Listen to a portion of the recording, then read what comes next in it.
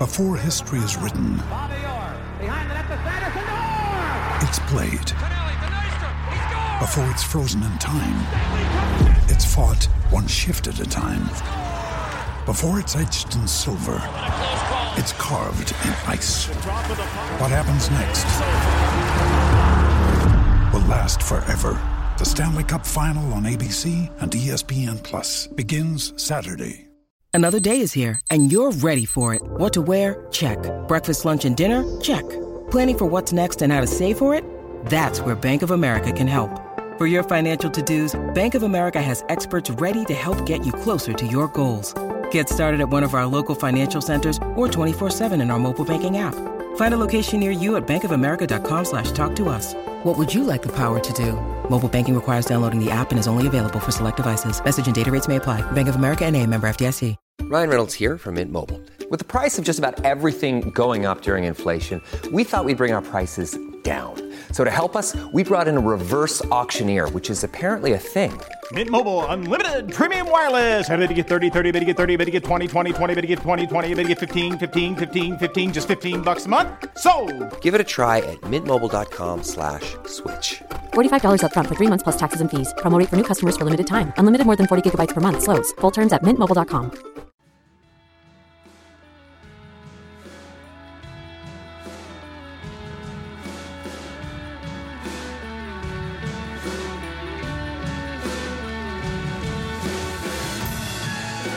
Hello and welcome to the Wisden Cricket Weekly podcast. I'm Yaz Rana, and later on the show we'll be hearing from the great Sir Isaac Vivian Alexander Richards. But first up, to discuss T20Is, selection philosophy, air pollution and much more, I'm thrilled to be joined by regular guest, CricViz analyst Ben Jones. Hello Ben, how are you? I'm very well, Yaz. Thanks for having me back. Fantastic. And for the first time, a Wisden Cricket Weekly podcast newbie, the commentator and presenter Michael McCann. Welcome Michael, what was your moment of the week? My moment of the week was the Nasser Hussain Parkinson speech. I just thought it was lovely. I think everyone who's seen it knows what I mean. If you haven't, go and watch it. Presents him his cap, talks about the journey. It was really poignant. It was really lovely. And the way he referenced the throwdowns and the people that have got him there as well, you know, I just thought it was perfect, really. What a way to get your cap. Absolutely. So at the time of recording, we're 3 games into that T20I series between England and New Zealand. New Zealand are 2-1 up after England won the first game in the series. James Vince with a half century in that game. Chris Jordan took 3 for 23 and hit a rapid 36 in a narrow England defeat in the second game at Wellington. And finally, England collapsed in some style in the most recent fixture at Nelson, falling from 139 for 2 in the 15th over to 166 for 7 at the end of the innings to lose that by 14 runs. Ben, 2 questions. We've had 5 England debutants: Pat Brown, Bat Parkinson, Saqib Mahmood, Lewis Gregory and Tom Banton. Actually 6 if you include Sam Curran, who had somehow never played a T20I before. First, who's impressed you the most? And number 2, who do you think is most likely to go on the plane to Australia for the World Cup next year? Oh God, it's hard, isn't it? I think part of it, it's a bit difficult to assess these guys so early because we're judging them on their first ever step up. But I think we've all kind of put our cards on the table ahead of the series and said we're all most excited about Tom Banton, probably. And because, you know, he's 8 foot tall, he smashes it to every part of the ground, he's kind of terrified anyone who's come to Taunton in the last year or so. And he looked good, but, you know, not all that. Parkinson looked skillful and everything that we've seen in the Blast, maybe a little bit slow, but like that's something that he's going to develop as he works with maybe slightly higher profile coaches, etc., etc. And I think that's kind of the pattern we've seen across all the debutants, including Sam Curran, to be honest, as a young bowler, because he's obviously played a lot of international cricket, but he's not played a lot of white ball cricket.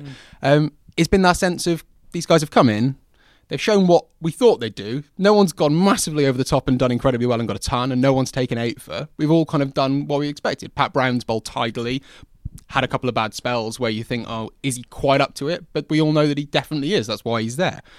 And I think it kind of comes back to that thing of when you're judging players on a fairly small sample size, which T20 naturally lends itself to because the games are so short, it's really difficult to come to conclusions, which is why the next few games are probably just as important as the first 3, because we need to, I don't know, almost stick with the same team, give them more of a chance to express their skills, and then kind of assess things then, rather than trying to jump to anything now and get the bandwagon rolling. Michael, what about you? Who's impressed you the most in this series? I I'm going to sidestep that question and actually go off the back of what Ben said about the bandwagon, in that I think that there is a danger that the media can sort of lead a charge on a player based on, I'm going to say limited information, but what I more mean is kind of referencing what you said about keeping the team the same. I mean, you're already dealing with a very small sample size in terms of someone like Banton, who has come and shone in a very short space of time, and now you're dealing with an even smaller sample size than that in terms of their international exposure. So I think it's more about actually giving us time and a better opportunity to judge all of them. Parkinson is the one that I see. I can envisage him and Rashid, and also you've got the 2021 World Cup in India. So again, that kind of lends itself quite nicely to, I can imagine you having Parkinson and Rashid and potentially Moeen Ali, and maybe, depending on the pitch, you could even go 4 spinners. There's this very old school traditional thing of like, we need to have more seam bowlers than spinners, and it's good to see that that's starting to be eroded away by T20. The change can't come quickly enough. You know, it goes back to this old school thing from here at the Oval where you'd be like, well, we'd have our championship team, we'd have 4 seamers, and we'll have a spinner. And now I think you're increasingly seeing T20 attacks becoming more 3 and 3 split, or even a 3 spinners, 2 seamers with 1 as a part-timer type of thing.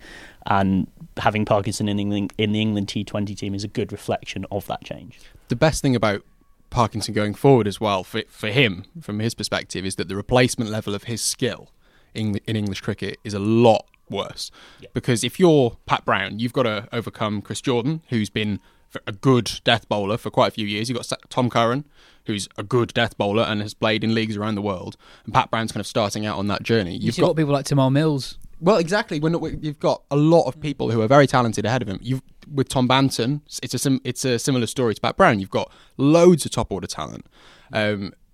With Parkinson, it is basically, if he can nail this series, he's going to partner Rashid in the squad and potentially the team along with Moeen Ali, you'd expect. So I think we've got to kind of be careful that we don't leap into being like, oh, Parkinson's definitely done really, really well because we kind of need him to, because there's no one else at the moment. Looking at kind of where England have strength in numbers, I agree with all that, but one spot where England don't potentially know what to do with is the finisher role. Who bats 5, 6, 7 in that T20 side? You'd imagine Moeen will probably end up batting 7 like he did in the ODI stuff. I would be surprised if he batted that low. I think he'll bat up, because I think in T20, I mean, he's a better T20 player than he is an ODI player, and because he has the very specific skill set of absolutely smashing spin. It's something I think only Cameron Akmal hits it harder and hits it faster against spin in the last few years. And I think England needs someone to come in when they're 3 down and they're getting a bit like some of the Australian pitches will be a bit stodgy next year. They're not all going to be absolute roads.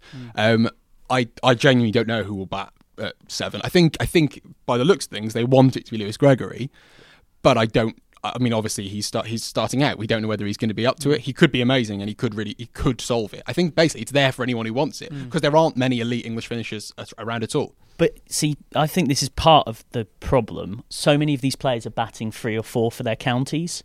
You look at someone like Sam Curran, and he'll bat 3 for Surrey, and that's great. And he had a very decent blast with the bat last summer. But all these players are batting 3 or 4 for their counties, and that number 6 role is such a unique role and skill, which is going to lead me to throw something out there that Jos Buttler fans might hate me for, and I'd be really interested to know what your numbers would say about this, Ben, because this is not necessarily quantified by numbers. But if Jos opens, there are other people that can do the job Jos Buttler broadly does as an opener, in terms of striking at in the region of 150 and averaging in the region of 30. But he's the best finisher in the world. There's no one else that can come in at strike at 2 runs a ball plus in the last 5 overs, score at 360 degrees all the way around the wicket. Whereas you have guys like Hells and Bairstow Roy who can do that opening role. So to me, I think if you're Jos Buttler, the traditional way we still look at metrics, which is really misguided, and statisticians like Ben are starting to move past this, and other analysts, rightly so, is, the person that scored the most runs does the best. The IPL still gives that a purple cap for the most runs, which you can argue is a bit ridiculous, frankly. So if you're Jos Buttler and you get asked, do you want to open the batting, you're obviously going to say yes, because that's still the way everything's looked at. But actually, I would make the case that England are much better off having someone like Buttler at 6. Six is too low though for well, me. Not six, but wherever the last, coming in the 15th over. Yeah, that's exactly what I was going to say. I think the equation that you're essentially trying to work out is the net gain for England better if you have, because they've got a lot of top order players, like you say. They're kind of trying to cram Jason Roy and Johnny Bairstow and potentially Tom Banton into that top order. I mean, Alex Hales, if he comes back, you've got all those guys who could do a really good job. Is the net gain of putting Butler at 6, 7, that kind of floating finisher role, does that improve them? The issue is, I think it will end up being either someone like Gregory or Butler will have to kind of bite the bullet and go down, because Morgan struggles to accelerate at the start of his innings. Stokes struggles to accelerate at the start of his innings. Essentially, you've got guys who are very, very good in what they do in different roles, but aren't necessarily as suited. Whereas Butler, despite the fact that he's obviously the most valuable player within that England side, and you want to give him as many balls as possible to do what he can do, and that's why Rajasthan put him up, and that's why England then put him up, and that's why he's done so well in the last year or so. But at the same time, he's probably the best suited player to doing that role. It's a really tricky one, but that's kind of why they need to nail giving Gregory a go, because if he works, then they've solved it. Just to leap back to what we were saying about the kind of Sam Curran batting up the order. For one, Curran himself is a bit of a misnomer, because he also opened the batting for Kings 11 this year, because as a bit of a pinch hitter. So he is like a quality attacking batsman, and it would be harsh to denigrate the Blast and the standard of that based on purely Curran. But there are other examples, and I wrote about this recently, and got a lot of criticism and kind of people kind of slightly pushing back against it, because people love the Blast and have a real affinity and affection for it.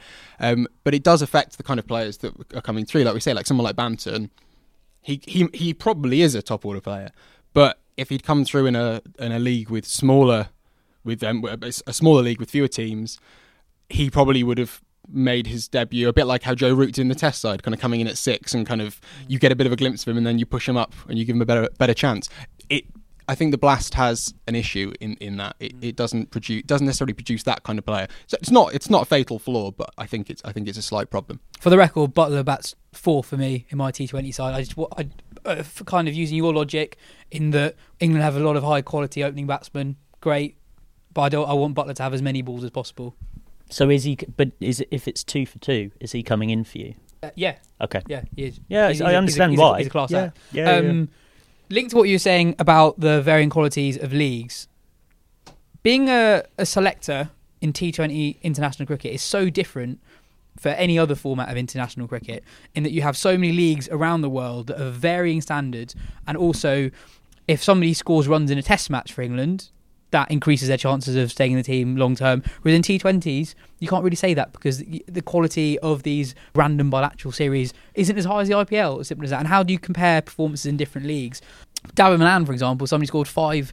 He's 5th in England's all-time list of 50-plus scorers in T20I cricket. But he might not even get into the World Cup squad. It's very difficult to assess these players, particularly when the pool is probably larger in T20s than it is for any other format. And it's a bit like in the football, like with people like Gareth Southgate, will keep players who've played well for England in the squad for a little bit longer, even though there's a kind of flavour of the month, whether it's James Maddinson or someone coming through, and they're like, well, you've got to get him in there. And he's like, well, hang on. It's like Andres Townsend under Roy Hodgson. Yeah, they've not done incredibly at their club, but they've played well for me. And so England have basically got to make a call with someone like David Malan, where every time he plays for England in 2020, he does a good job.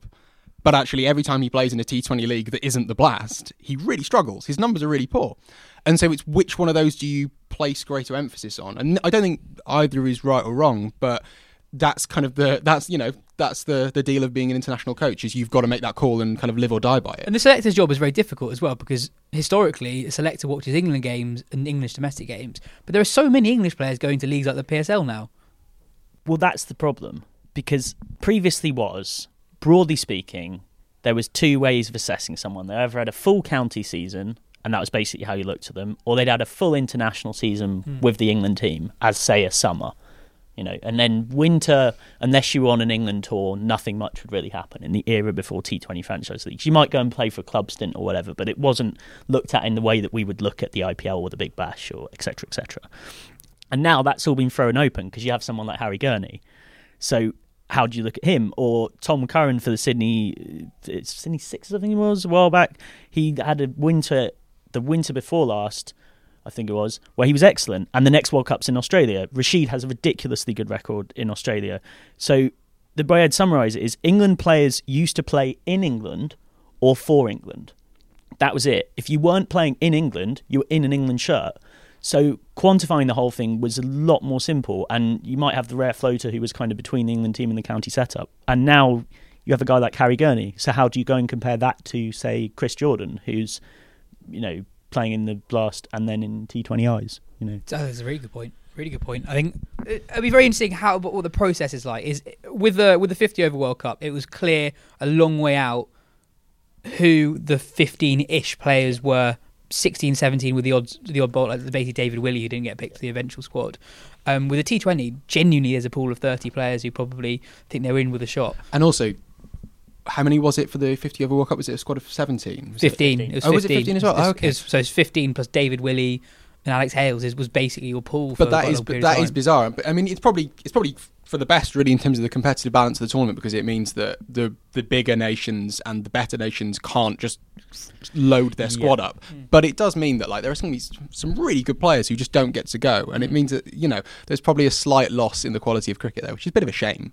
Someone like David Willey might not go, and he's one of the best new ball bowlers in the world. He's not necessarily in fashion at the moment, but his numbers are amazing. So it may be going forward, as T20 gets more and more respected and seen as the most strategic, tactical form of the game, squads will be allowed to get bigger. And we're seeing, we'll probably talk about it later, but stuff with the IPL in terms of the pools of players that are going to be drawn on. The more players you have that are in and around the game, in and around the cricket field, who are good, it's only going to improve the product and improve the experience of watching it. Well, to be slightly sort of nuanced about it, I guess I would... Bed not nuanced? I was going to say, I didn't think I was that full on. What I more meant is, so you were saying the quality you won't get as, because of the bigger pool. I suppose it's more that because you have a smaller squad, you're not able to have a squad that caters better for different types of situations. You have all these different cricketers who are all of an incredibly high quality, but I guess you would in certain situations be missing a cricketer of a particularly high quality for a particular type of situation. It forces teams to make a strategic choice. It forces them to develop a style, because actually you can't have someone to cover. You can't cover all bases. Yeah. So it's great for Sam Billings. Well, can bat 1 to 7. Does a bit of everything. Keeps and that's the thing, and does everything pretty well. But the point is that you've potentially got someone like India who could pick a bowling heavy side. They could pick a batting heavy side. They could pick a side that's going to win at the Chinnaswamy. They could pick a side that's going to win at the Chapaut. They could pick any team for different styles, but they've got to kind of hedge their bets a little bit, which does make for a bit of a strategic kind of, I don't know, throw something into the mix, which hopefully makes it more interesting. Well, that is very interesting. We talked a lot longer on England's T20 squad than I thought we would. That's all, folks. Earlier in the week, I had the pleasure of speaking to the great Sir Viv Richards about his career. So here is that chat. So first of all, Sir Viv, pleasure to have you with us on the show. First of all, I'd like to ask you about how you developed your cricket as a youngster. So when you were growing up, when you were learning the game, did you have anyone in particular who had a profound impact on your cricket as a child? Yeah, first of all, let me say good morning to you and hopefully our listeners. It's great to be here at World Travel Market again, WTM, as a representative of my country, Antigua and Barbuda. And just very special to be here doing this interview with you as well. This is my first in terms of with the mic. And what was the question again? Question was, as a youngster growing up, learning the game, do you have anyone in particular who had a profound impact on your cricket as a child? My dad, he was a cricketer himself. He played for Antigua and Barbuda. And when you have someone of that particular stature in your family, he was pretty knowledgeable also, and the sort of inspiration that I needed. That was the first beginning. Then there are certain steps as you go along, as you obviously try and represent what's happening in your professional life. Was he quite hands-on with you as a kid, or was it more in terms of he inspired you in terms of the attitude he instilled in you growing up? Well, I think attitude plays a huge part. Never to have fear, to believe in what you were doing, and these are some of the homegrown skills that were available at that time, and I took it on board because who else? Your parents, I've always believed, for their kids would want to drive them in the right direction. And no parent, in my opinion, would want your kid to go in the opposite direction. So I think they did all the necessary things for me to get by. I read that you worked in a restaurant when you were 18. Yeah. Did having a proper job teach you anything or give you an added sense of perspective before you started your international career? Well, at that time, I was when I just left school, you're looking for, we had a restaurant which was known as the Kensington restaurant, which was on St. Mary's Street in Antigua. And for some reason, it was a place that prepared me for what I think I needed to be. I didn't want to be there spending the rest of my life as a waiter at the time, because it was something I did when I was in school also, especially when we had school vacation. You would make sure that this guy was a cricket lover, so he made sure that he had me around. But I did not want that to be the final sort of play in my life. So as we went on, things progressed, and maybe why I'm speaking with you today, that things got a little bit better, or much better, you may say.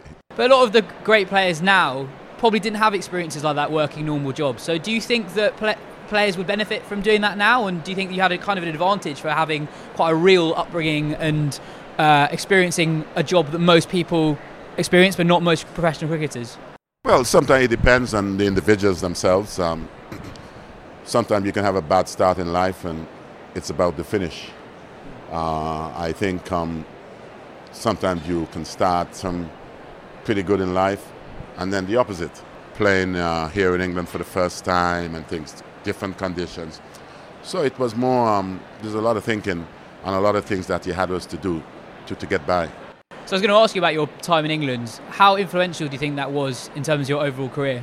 England was a great place to be. I've always felt as a little boy that listening to West Indies tour in England, hearing John Howlett, the late John Howlett, speak about or describe what cricket was all about, coming from Lords and all that sort of stuff. So as a little boy and then as a Caribbean individual with representatives from the region playing, wow, you take it on board, and you made sure that the things that you heard are some of the stuff which still lives with me today. What kind of stuff still lives with you today? Oh, well, you hear John Howlett describe maybe a Sir Gary Sobers. You hear him describe maybe a Conrad Hunt, a Wes Hall, all those little things, especially Wes Hall and the big medallion on his chest and running in to some guys who felt at the time that they were sentenced to death because of what Wes Hall and Charlie Griffiths had then. So all those little descriptions, lived with me for quite some time, yeah.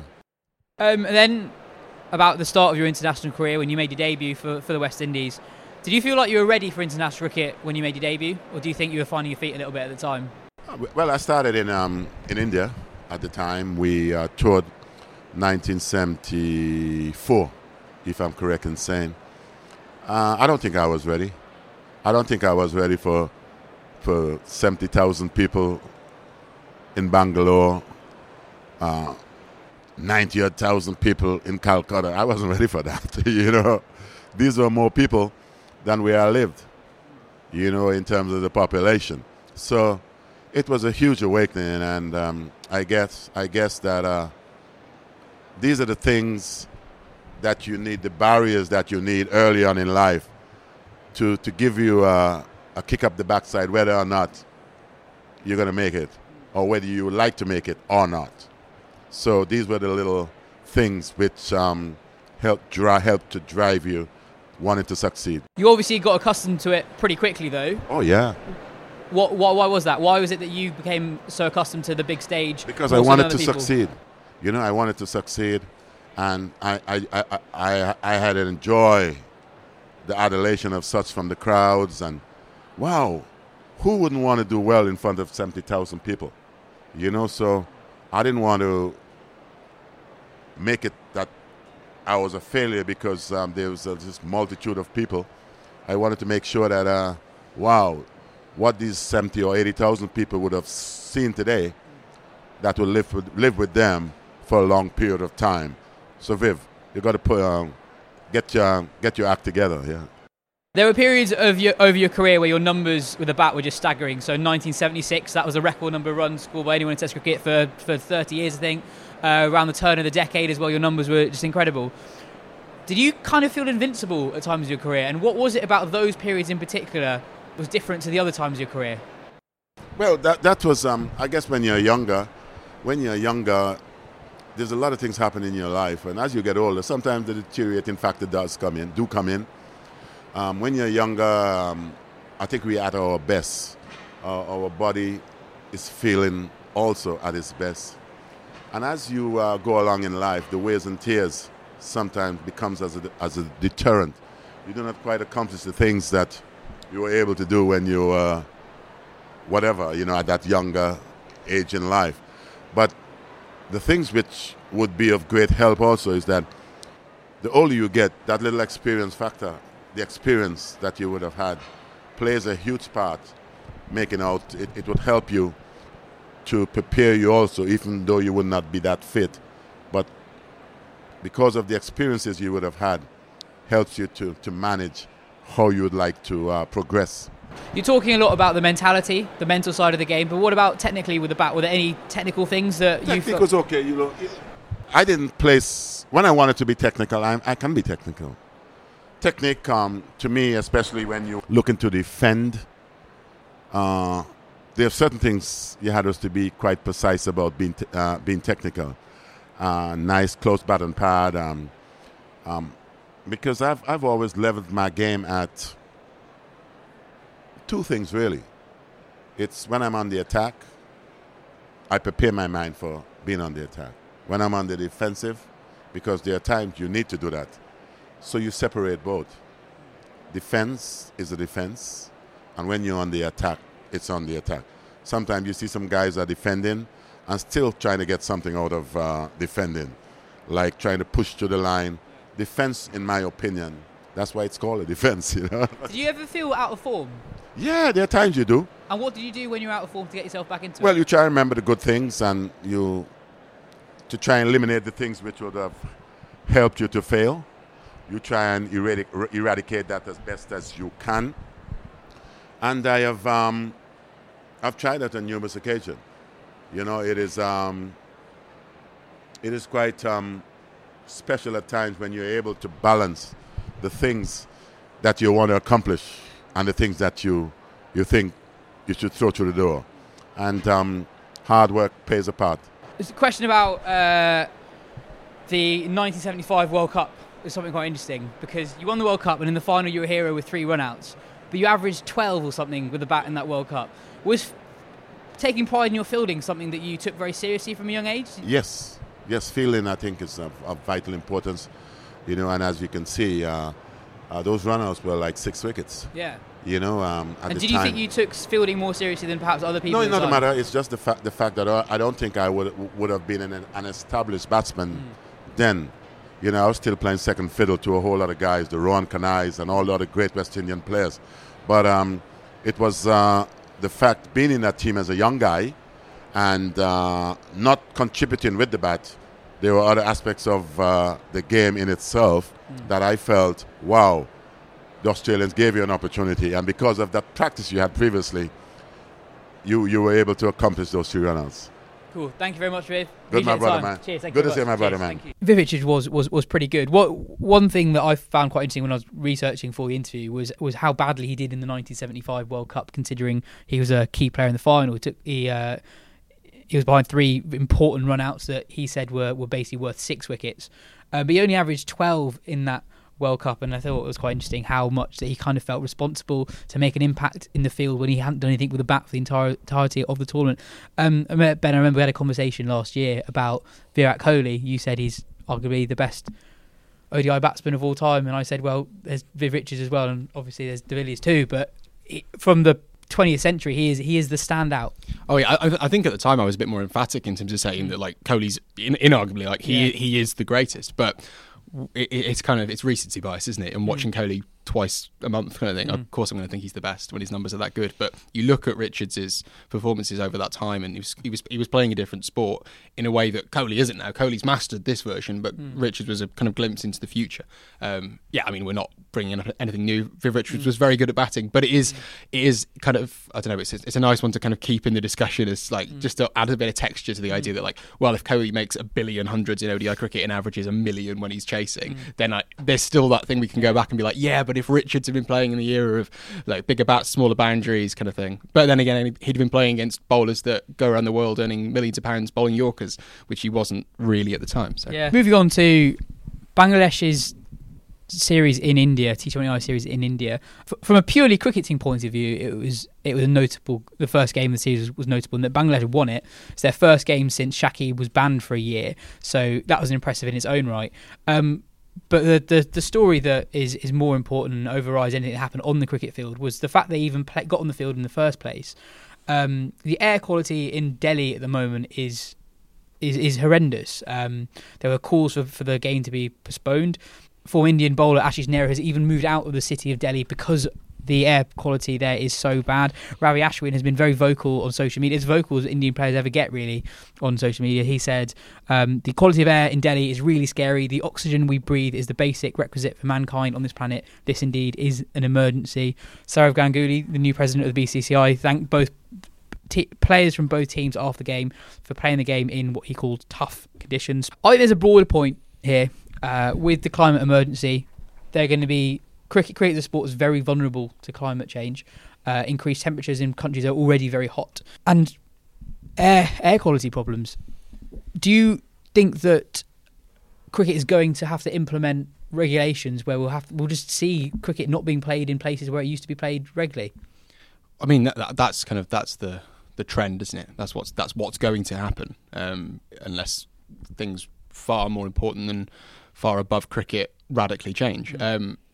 Tanya Aldred has done fantastic work on this and spoke very well about it on Adam Collins and Jeff Lemon's podcast recently. And there's a lot of good writing out there, so that I would urge people to kind of get stuck into. But it's hard to be kind of even glib or kind of think briefly about it, because it immediately just kind of brings into perspective the kind of futility of what we're all doing here. And actually the concern of it, at the risk of demolishing this conversation, it just makes you think kind of actually the effect of the climate on cricket is so minuscule really in the broader scheme of things. Absolutely, I'm not claiming otherwise, but I know it's just hard to sit here and think, well, the ball's going to probably swing a little bit less with in white ball cricket with the roasting temperatures around the world. But yeah, in terms of hope, I suppose just safety. The flip side of it. Well, that's what I was about to say. Do you get to a point where actually, like we have a light meter for whether we go back out in a test match, we actually have an air quality meter and etc.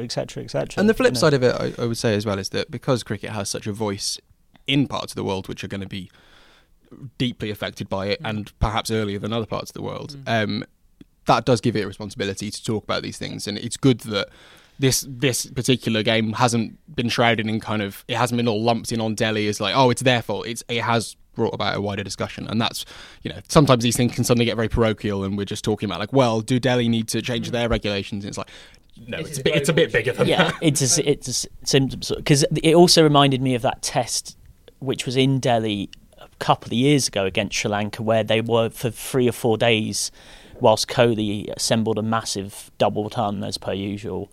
They were regularly on and off, and it was all pretty horrible, and it all got a bit, some of the stuff towards the Sri Lankan players got a bit nasty when they were generally just actually like struggling to breathe. I mean, I've had the privilege of going and working in India on a hockey tournament a couple of years ago, and being over there for a couple of work things since, and had travelled there on holiday a few times when I was younger, so I've been there a lot, north, east, south and west, and have been to Delhi as part of that, and you really do notice it. I mean, it's just you can't not.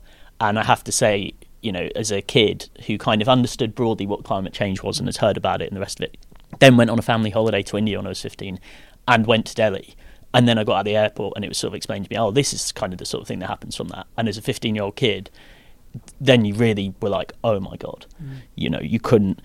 And I mean, if that kind of thing, even if you're someone that doesn't really believe in the need to kind of think about how you do things and your impact on the world, if that kind of thing doesn't impact you, I don't know what will. I mean, it's pretty scary. I was just going to say, in terms of, like you're saying, you don't necessarily realise the extent of these situations until you're in them, and a lot of what climate photography and journalism and writing about the climate emergency is trying to convey that. And actually, cricket, by the fact that it's being broadcast around the world, if you're seeing the Sri Lankan team or you're seeing the Bangladesh team struggle to breathe in a Delhi cricket match, which is potentially the high point of the game, like that should be elite, almost beyond these kind of fairly pedestrian struggles, that is only going to ram it home. And so again, it's just going to stimulate wider conversation. It's in a weird way, it could prompt some good.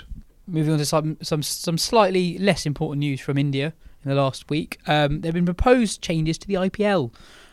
Changes reported on Cricinfo and in the Times of India suggesting we could have no ball umpires and substitutions. Times of India quoted a BCCI official as saying, "We are looking at a scenario where a team will not name the playing 11. They will announce the 15 and a player can be substituted at either the fall of a wicket or at the end of the over at any point in the game. Imagine you need 20 runs off the last 6 balls and you have Andre Russell sitting in the dugout as he wasn't 100% fit and wasn't part of the original 11. But now he can just walk in and go slam bang and win you the game." What do you think about that? That's quite the substitute rule, and having a squad of 15 is actually quite a drastic change.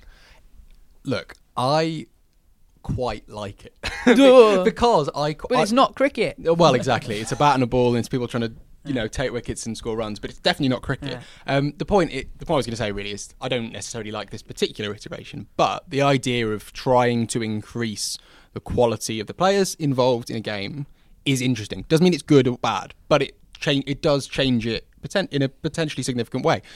We've seen it proposed elsewhere, the idea of specialist fielders, so the idea of a bowler, so someone like Harry Gurney bowls his overs and then just runs off and is replaced by Fabian Allen or a brilliant fielder or just whoever you want. Like, you can basically get that, the general standard of play, you can raise it. Doesn't necessarily mean anyone would want to watch that more than watching Harry Gurney desperately try and like dive and save a forward, which could be, has an appeal in an entertainment sense. And a lot of the skill of cricket selection and coaching and playing the game is balancing sides, and that is inherently, you don't want to take away that skill. But at the same time, what we shouldn't be doing is anything like, well, it's always been the case, because 2020 didn't exist 20 years ago. Like, it doesn't.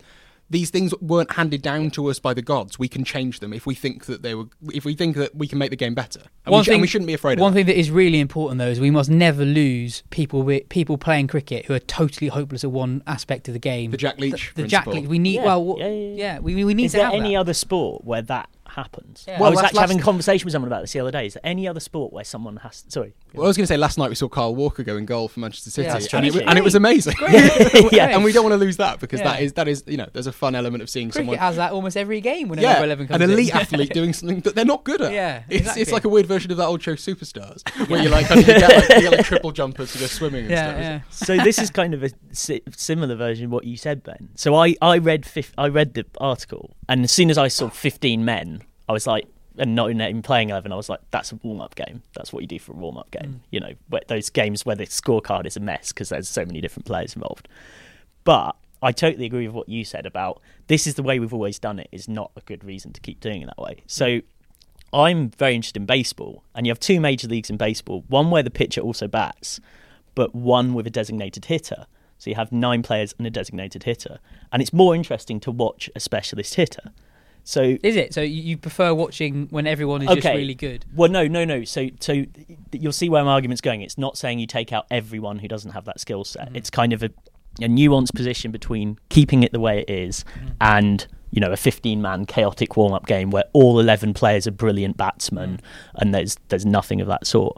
So there's 2 of these leagues, baseball leagues in America. One has changed like this to have a pitcher that also bats, and one hasn't. So they're both there for people to go and look at out of interest. So one has 9 people plus a designated hitter, because with the idea that people find it more interesting to go to a short form event like that and see a specialist hitter, which I believe is the case. I'm not going to try and speak for all people in cricket. I certainly broadly would posit that. And so they changed the sport to keep the quality higher. And I don't think cricket should be allergic to that idea, and it could work. So, for example, if you had a game here, it'd be the cricketing equivalent if you put that designated hitter thing in of sort of what we had years ago with Vikram Solanki and the super sub, except done in a slightly different way, whereby Imran Tahir bowls and fields, but Imran Tahir doesn't bat, and you have a guy like Richard Levi, he'd actually be perfect for this, who just comes out and hits. And I'm not saying it has to be Richard Levi. That would be a great rule. Other hitters are available, and I'm not his agent, but that kind of thing. So it's not saying like, oh, all 11 players are gun batsmen, but it's saying, you have your team, you try and balance your team, but you can actually take out one guy who that's not their skill, and kind of lengthen your batting order, and yeah. But like we're saying, you shouldn't be allergic to change, because you tweak and you tweak and you tweak, and then eventually you can land on a really good format. Like ODI cricket at the moment, I think is as entertaining as it's ever been, and that's after basically a decade of fiddling around with it and trying to get it right, and then eventually. And it not being very good to watch for quite a long period. Like not that interesting, not that like potentially like kind of strategically interesting on like a kind of drab level, but like you wouldn't get much out of it as a casual fan. But then before they got that right, they were trying things like I say, like the super sub and things like that. And the issue with the super sub was that it ended up massively favouring one side rather than the other, depending on which way the coin landed. And there might be version or iterations of this particular rule change which are going to come in where they go, okay, we've played a season of it, and actually it doesn't work. We need to change it. Like with VAR in football at the moment, they're like, okay, it's good in principle, but we need to change this, and that's fine. We should basically be more fluid in what we think is okay to do. Because I remember we're sat in the OCS stand at the Oval, and I remember I was doing some work here a few years ago for a T20 match where Kevin Peterson was playing for Surrey, and basically he was injured before the game, but he'd hyped it up as like it was one of his big games, but he didn't have a hamstring, so he basically kind of limped out and then was like, I need a runner, and there was all this debate between McCullum and kind of the umpires about whether they were allowed it, because it's like, well, it's pre-existing injury. But if Peterson was allowed to be I'm doing the air quotes thing, a designated hitter, he doesn't have to field. He could just come in, give it a swing, and then go off, and and everyone gets to see Kevin Peterson bat, but they don't have to see him limping around the outfield. And some people might like that. A lot of people probably wouldn't, but it is worth thinking about. I think a lot of people are instantly just kind of like, whoa, no, hey, whoa, and also because it's the IPL, which scares people, because it's kind of, it happens away from England, and it's kind of a bit exotic and a bit confusing for most people. I mean, there's something that I want to mention, but don't really want to go into in any detail. There's a story yesterday that the House of Lords have recommended that the Ashes should be shown on free-to-air TV. This is not true. There's a report, and at the end there's a throwaway line where they say that we could extend the list of sporting events that are safeguarded for live free-to-air TV. And if we do extend it, the Ashes could be one that's included. I think it's just an old man really who remembered the Ashes exists. There's a conversation to be had about some free-to-air cricket at some point. The 100 is going to be on free-to-air in part. There is a conversation to be had there, but it is not to be had in the tired, hackneyed language of the House of Lords, recommending that the crown jewels, to kind of coin the phrase, of Sky Cricket's coverage, which is the best cricket coverage in the world probably. You're looking at taking away their main asset. It's not going to work on an economic level. It won't work. Also, and it shouldn't work. They didn't really suggest it. So it's a total. I'm in danger of arguing with the point that didn't get made. So I should back off a little bit. Sorry. Let's go to Australia. Australia 1-0 up after the first of their two T20Is against Pakistan. In the first T20I, Australia were 41 for none after 3.1 overs when the game was called off. The DLS pass score for 5 overs, the minimum required for a full T20I, was 39. So Australia already had enough runs. That just seems like quite a simple oversight in the rules, and that's a very easy one to change. It's a system so confusing that Yaz has had to record this twice because he got it wrong the first time. It's a bit of an oversight, isn't it? DLS is, it's a slightly imperfect measure for 2020, you could say. But that's not even the DLS's fault, is it? That's just poor implementation of a system that they use. Yeah. I mean, personally, I think they should just use WinViz and see whoever's ahead on WinViz whenever they go off, and they just... We could do it at the start of the game, don't even need to play it, to be honest. I wonder why you said that. Steve Smith hit 80 not out on the second T20I. So from a cricket point of view, that's much more interesting. Ben, is he a shoo-in for Australia's 11 at the T20 World Cup next year? I think he is. Whether he should be is probably a little bit more of a debate, but I doubt... But after what he's done now, he's going to be. Right, I'll say what I think, and I think you're going to disagree with it. I think that Steve Smith, Joe Root, Kane Williamson, they have just got to play, because you gave the scenario earlier in the podcast of a team being 2 for 2. Oh no. And there's no one else in the world I'd rather have in those situations than those guys. That doesn't mean they have to bat 3 every single time. Now this reminded me of the. I know this is the because I saw it on your Twitter feed, and I agreed with your replies where people were like they were 1 for 1, and you were like it's like a 98%. So yeah. But yeah, that was in discussion of the idea that was a previous innings, that was in Brisbane, I think, where they were Australia basically were going to win, but Smith came in and kind of cleaned up. That's a different conversation. That innings wasn't very interesting. This innings was interesting because it hinted at something that Smith hasn't done in a while, which is just go into that next gear where he's not just an anchor, because you know what anchors do? They slow ships down. You don't want to be an anchor in T20. He hinted at being able to go to the next level, and actually there were a couple of things that he did, a couple of shots that he played. I mean, everyone kind of focused on that weird one where he kind of did the periscope and it came off the back of the bat and the ball went into space or whatever. Like, everyone focused on that one, but the more interesting one, which was my moment of the week, but Yaz has forgotten to ask me. No, I was waiting for this part of the show, actually. There was a moment when Mohamed Irfan bowled 2 balls to Smith that were just outside off stump, and someone clipped it up on Twitter. I can't remember who it was, I'm afraid. And basically, 1 ball, Smith played a kind of flaying cover drive, kind of drive come cut kind of thing. It was amazing. And it sent it to the offside boundary, and then the next ball he kind of did his weird wrist shimmy oddness and hit it away to the mid-wicket boundary, and it was amazing. And it just showed that, like, fundamentally, and this is an argument I've had with Freddie Wild of CricViz a few times, is that he places a lot of emphasis on the idea that Steve Smith is a genius with a bat in his hand, and that actually he will overcome any issues that he has in T20 in terms of his power hitting because he is a genius. And he probably won't even sleep till he has. Yeah, well, he doesn't need to. He's going to spend next year not sleeping and practicing in the nets, and that could genuinely be true.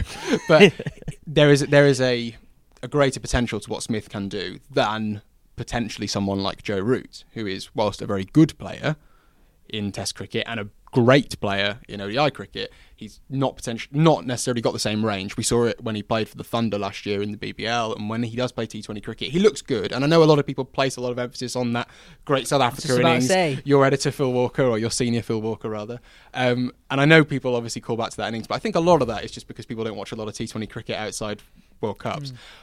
It was an astonishing innings, and Root hasn't played that much T20 cricket in the time since, which is a long period of time not to have played that much in. I think the difference is that, I mean, fundamentally, I think that Steve Smith's just better than Joe Root. And so I think you can, when you're talking about your Williamsons, your Williamsons, your Roots, your Smiths, you're talking about 3 very different players there. Kane Williamson, the reason he's so good is because he plays for Sunrisers, and he generally plays on a terrible deck where you need to place a lot of emphasis on his ability to kind of problem solve that. And Smith has been getting to that point in various innings, whereas Joe Root, we don't really know what his skill set is in that. Is he someone who can strike at 160, or is he just there as the anchor? We don't know, because we don't see him play T20 cricket. So my issue is that if you don't see someone play T20 cricket, you shouldn't really be selecting them, because if the rest of the world isn't thinking that they're valuable, then why would England? That's a bit blunt. I see where you're coming from, but I do place great emphasis on that knock against South Africa. He was brilliant in a team that was an over away from winning the last version of the T20 World Cup. So did they not win? I turned off with an over to go. And I think kind of using Freddie's argument about Steve Smith, I use that with Joe Root. Joe Root is so naturally talented, and I think that the possibilities are endless. I think if he concentrates on T20 cricket for a prolonged period of time. The point with Australia, though, is that Steve Smith is locked in. He is going to play next year because they have identified him as the linchpin in their batting lineup. He is the cog. He is the key cog. Personally, I would say David Warner should be that guy, maybe dropping out of the opening partnership and batting 3, because I think he can do everything Smith does and more. But Australia have made that call, and I think it's right to make it a year in advance, because then you give the project the best chance of working. Even if it's not necessarily the best plan, you're giving it a better chance of working than just dropping him in 3 weeks before and saying go and have a couple of hits against someone in the warm-up. The last week also saw the end of the T20 World Cup qualifier, so we know the 6 teams going to the World Cup in Australia, and the competition actually came to an end, because after all the 6 teams qualified, there was a semi-final and final stage to decide the winner. Netherlands won it, PNG came second, Namibia, Scotland, Ireland and Oman will be going to the World Cup. I was out there, so I'm just going to quickly run through what I thought about those 6 teams, because I think they're all interesting in their own right. Netherlands, I think, will do very well in Australia. They've got a very well balanced side. They've got a good pace attack. Van Meekeren, Van der Gooten.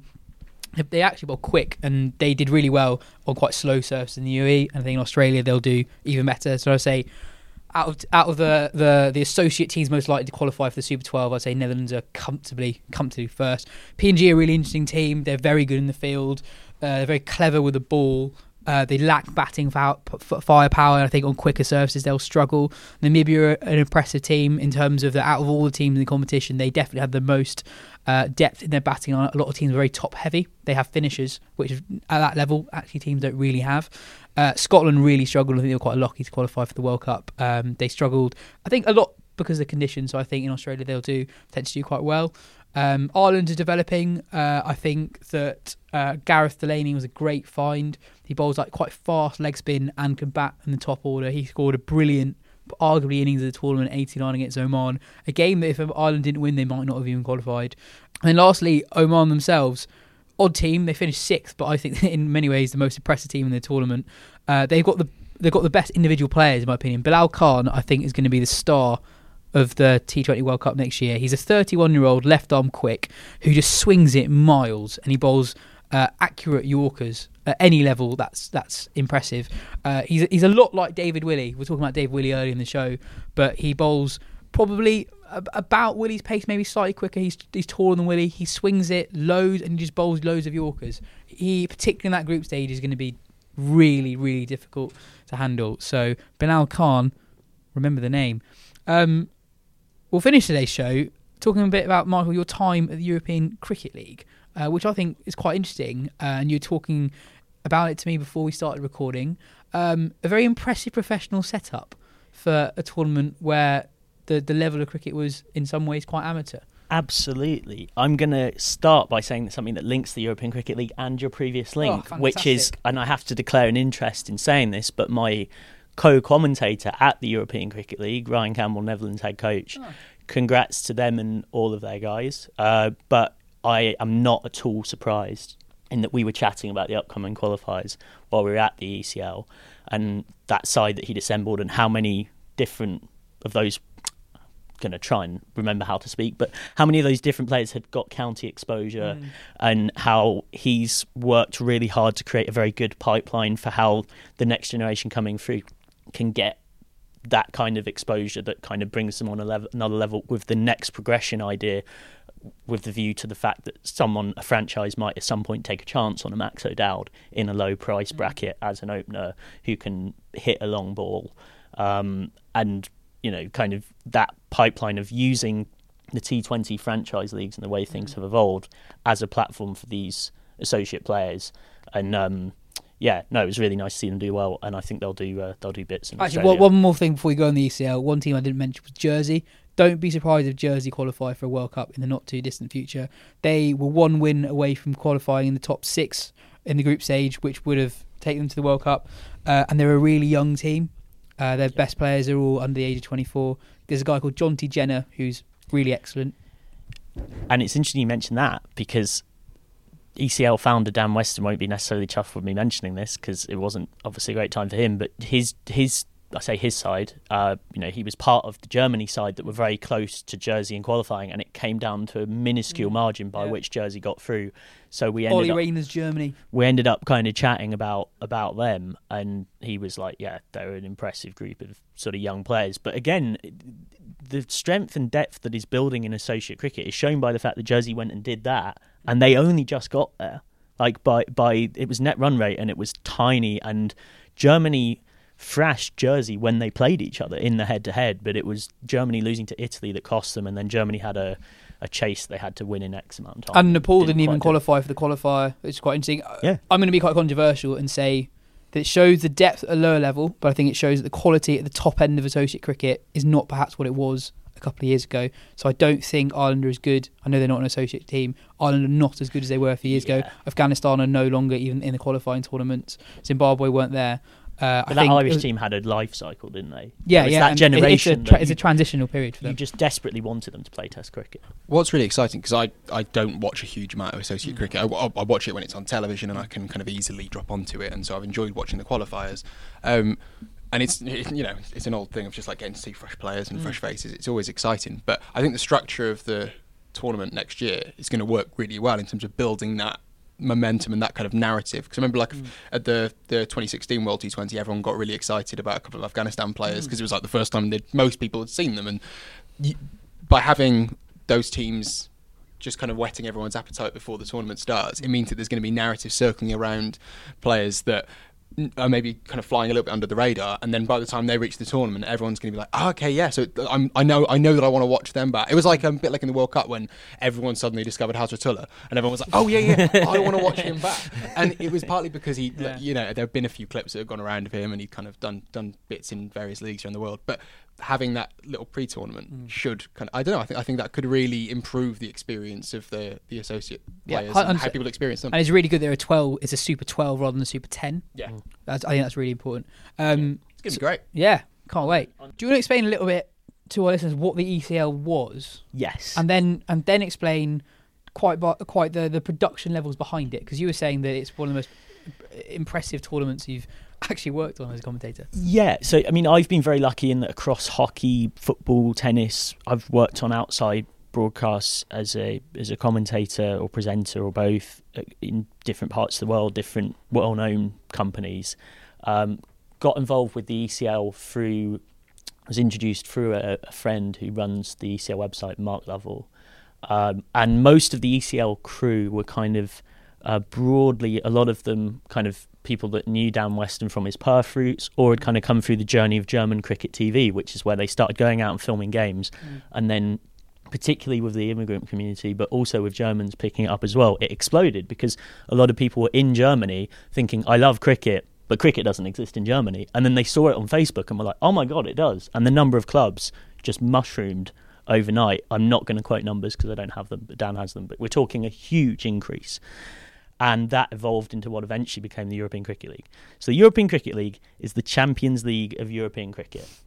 And unlike the Champions League now, where you finish fourth in the English domestic league and you still get a spot, you win your domestic T20 league in the T20 format, to be clear, because there's also some with 40, 50 over formats. You get to the ECL. So I'm going to mention Pavel Florin because it's inevitable. They won the Romanian T20 domestic league, Cluj, his team. That got them to the European Cricket League. And we all know what happened next. They won the Romanian league this year. So they'll be back next summer. That's the way it works.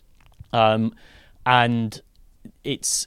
So last year you had 8 teams, all champions of their own leagues.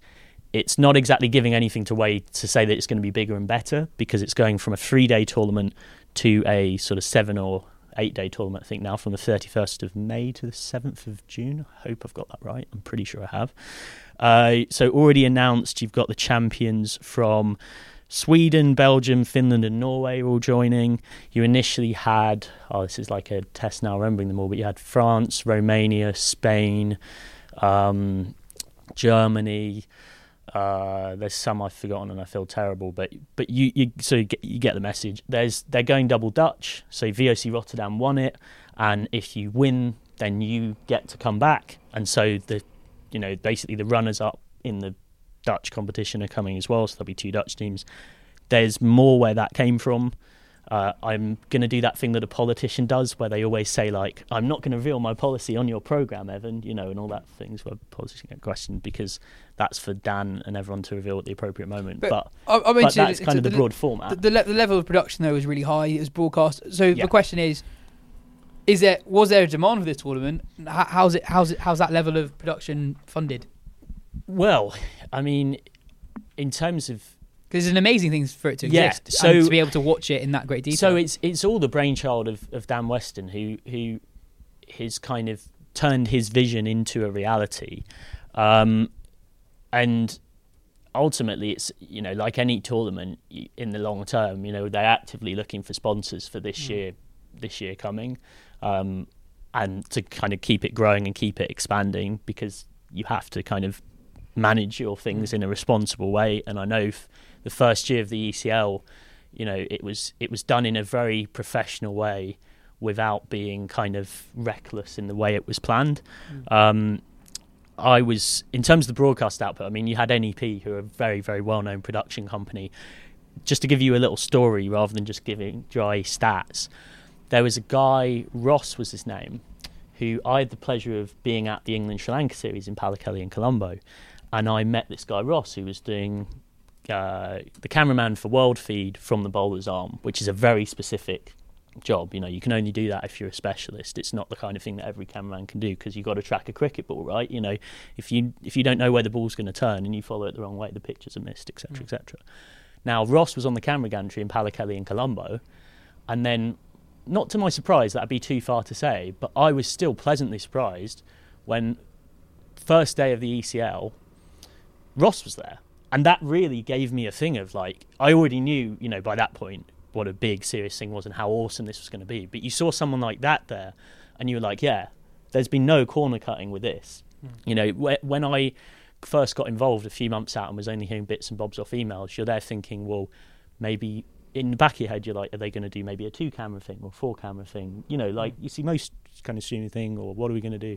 And then it was only kind of when I got there a week before and the ground started getting developed at La Manga and the LED boards and all of the ECL branding, and then the team kits, which were absolutely on point, the umpires' kits, all of that sort of thing. And then it was like, you got 30 cameras and the rest of it, you were like, wow, this is, you know, this is going to be a serious thing. And now that's been done, it now gives something whereby sponsors before, he might be like, cricket in Europe, like, is that a...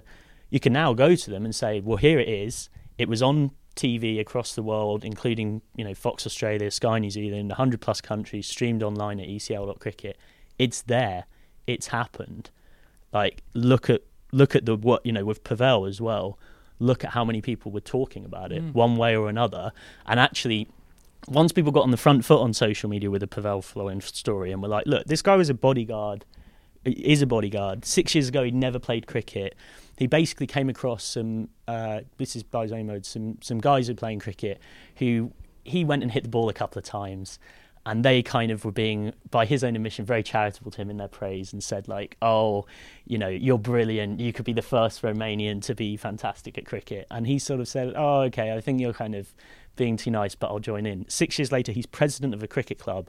They have to have a 5-hour drive from Cluj to Bucharest one way to play every single game, you know, often in total darkness.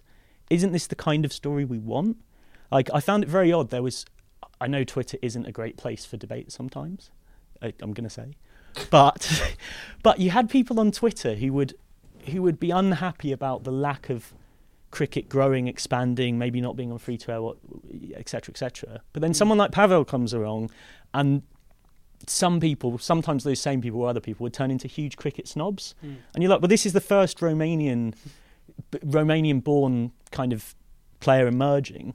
What are you expecting? I found it was interesting. I got on the front foot on Twitter as soon as that happened. I was at the back of the commentary box when he first came onto bowl, and tweets started flying in. This was off my own account, not the ECL account. And it was all these people, this kind of cancel culture. It's like, oh, the ECL should be cancelled. Oh, Pavel Florin should be cancelled. And I replied to a few people, not being rude, but just like, I put a thread out with the story, as did a few people. And I also just replied, not being rude, but just like stating what I've just stated about his journey. And then they come back and say, oh, no, mate, well, I was only joking. And you're like, okay, well, what you've actually written is pretty stinging. You're saying like the whole competition shouldn't exist, or like he's a joke. Actually, he's not. He's an inspiration. Like, I'm proud to call him a friend now. And if you want cricket to grow in Europe, you should be encouraging a tournament like this and somebody like him. I think it's tricky, isn't it? Because I'm not sure cancel culture is quite the right word, or quite the right phrase. But there is a kind of life cycle to opinions on Twitter where everyone has to have a reaction to something straight away, and then so someone gets it wrong, and then you have to react to that, and then that becomes the correct opinion, and so it gets silly and it's unnecessary. I think I certainly didn't go as far as to kind of criticise what was happening, or when I saw that clip, you feel like, oh, that's kind of weird to see someone really bad at cricket like playing with with all the really good graphics, and it's this really high profile, and so it's jarring, and you can have that reaction. You think, oh, that's weird. I feel strange about that. If your reaction is to think like, well, I like this guy's rubbish. I don't want to see him. Hey, he shouldn't be allowed to play cricket. Then that's one thing. You to have the reaction of thinking like this is odd. Is one thing. And I think a lot of the time with cricket, because it's obviously a really heartwarming story, but I think we often get sold the kind of English village green kind of isn't it the hearty amateur, the beautiful amateur game kind of thing. And actually, it's quite nice to have a variation on that. It's not just like, oh yeah, I grew up in Tunbridge Wells and my father played for my father's father's father's team. And it's nice to be like, okay, this guy from Romania has actually come out of nowhere. And like, the story has pros and cons, but it's kind of it's nice that it's something different at the very least. It's not a hackneyed cliche. I think it was really good that eventually from all this it was turned into a really positive story, and that was all really, really interesting. Thank you so much for the ramble. No, not at all. Thank you both for coming on, folks. Hope you enjoyed the show. Please subscribe, tell your friends. We'll be back next week. See ya.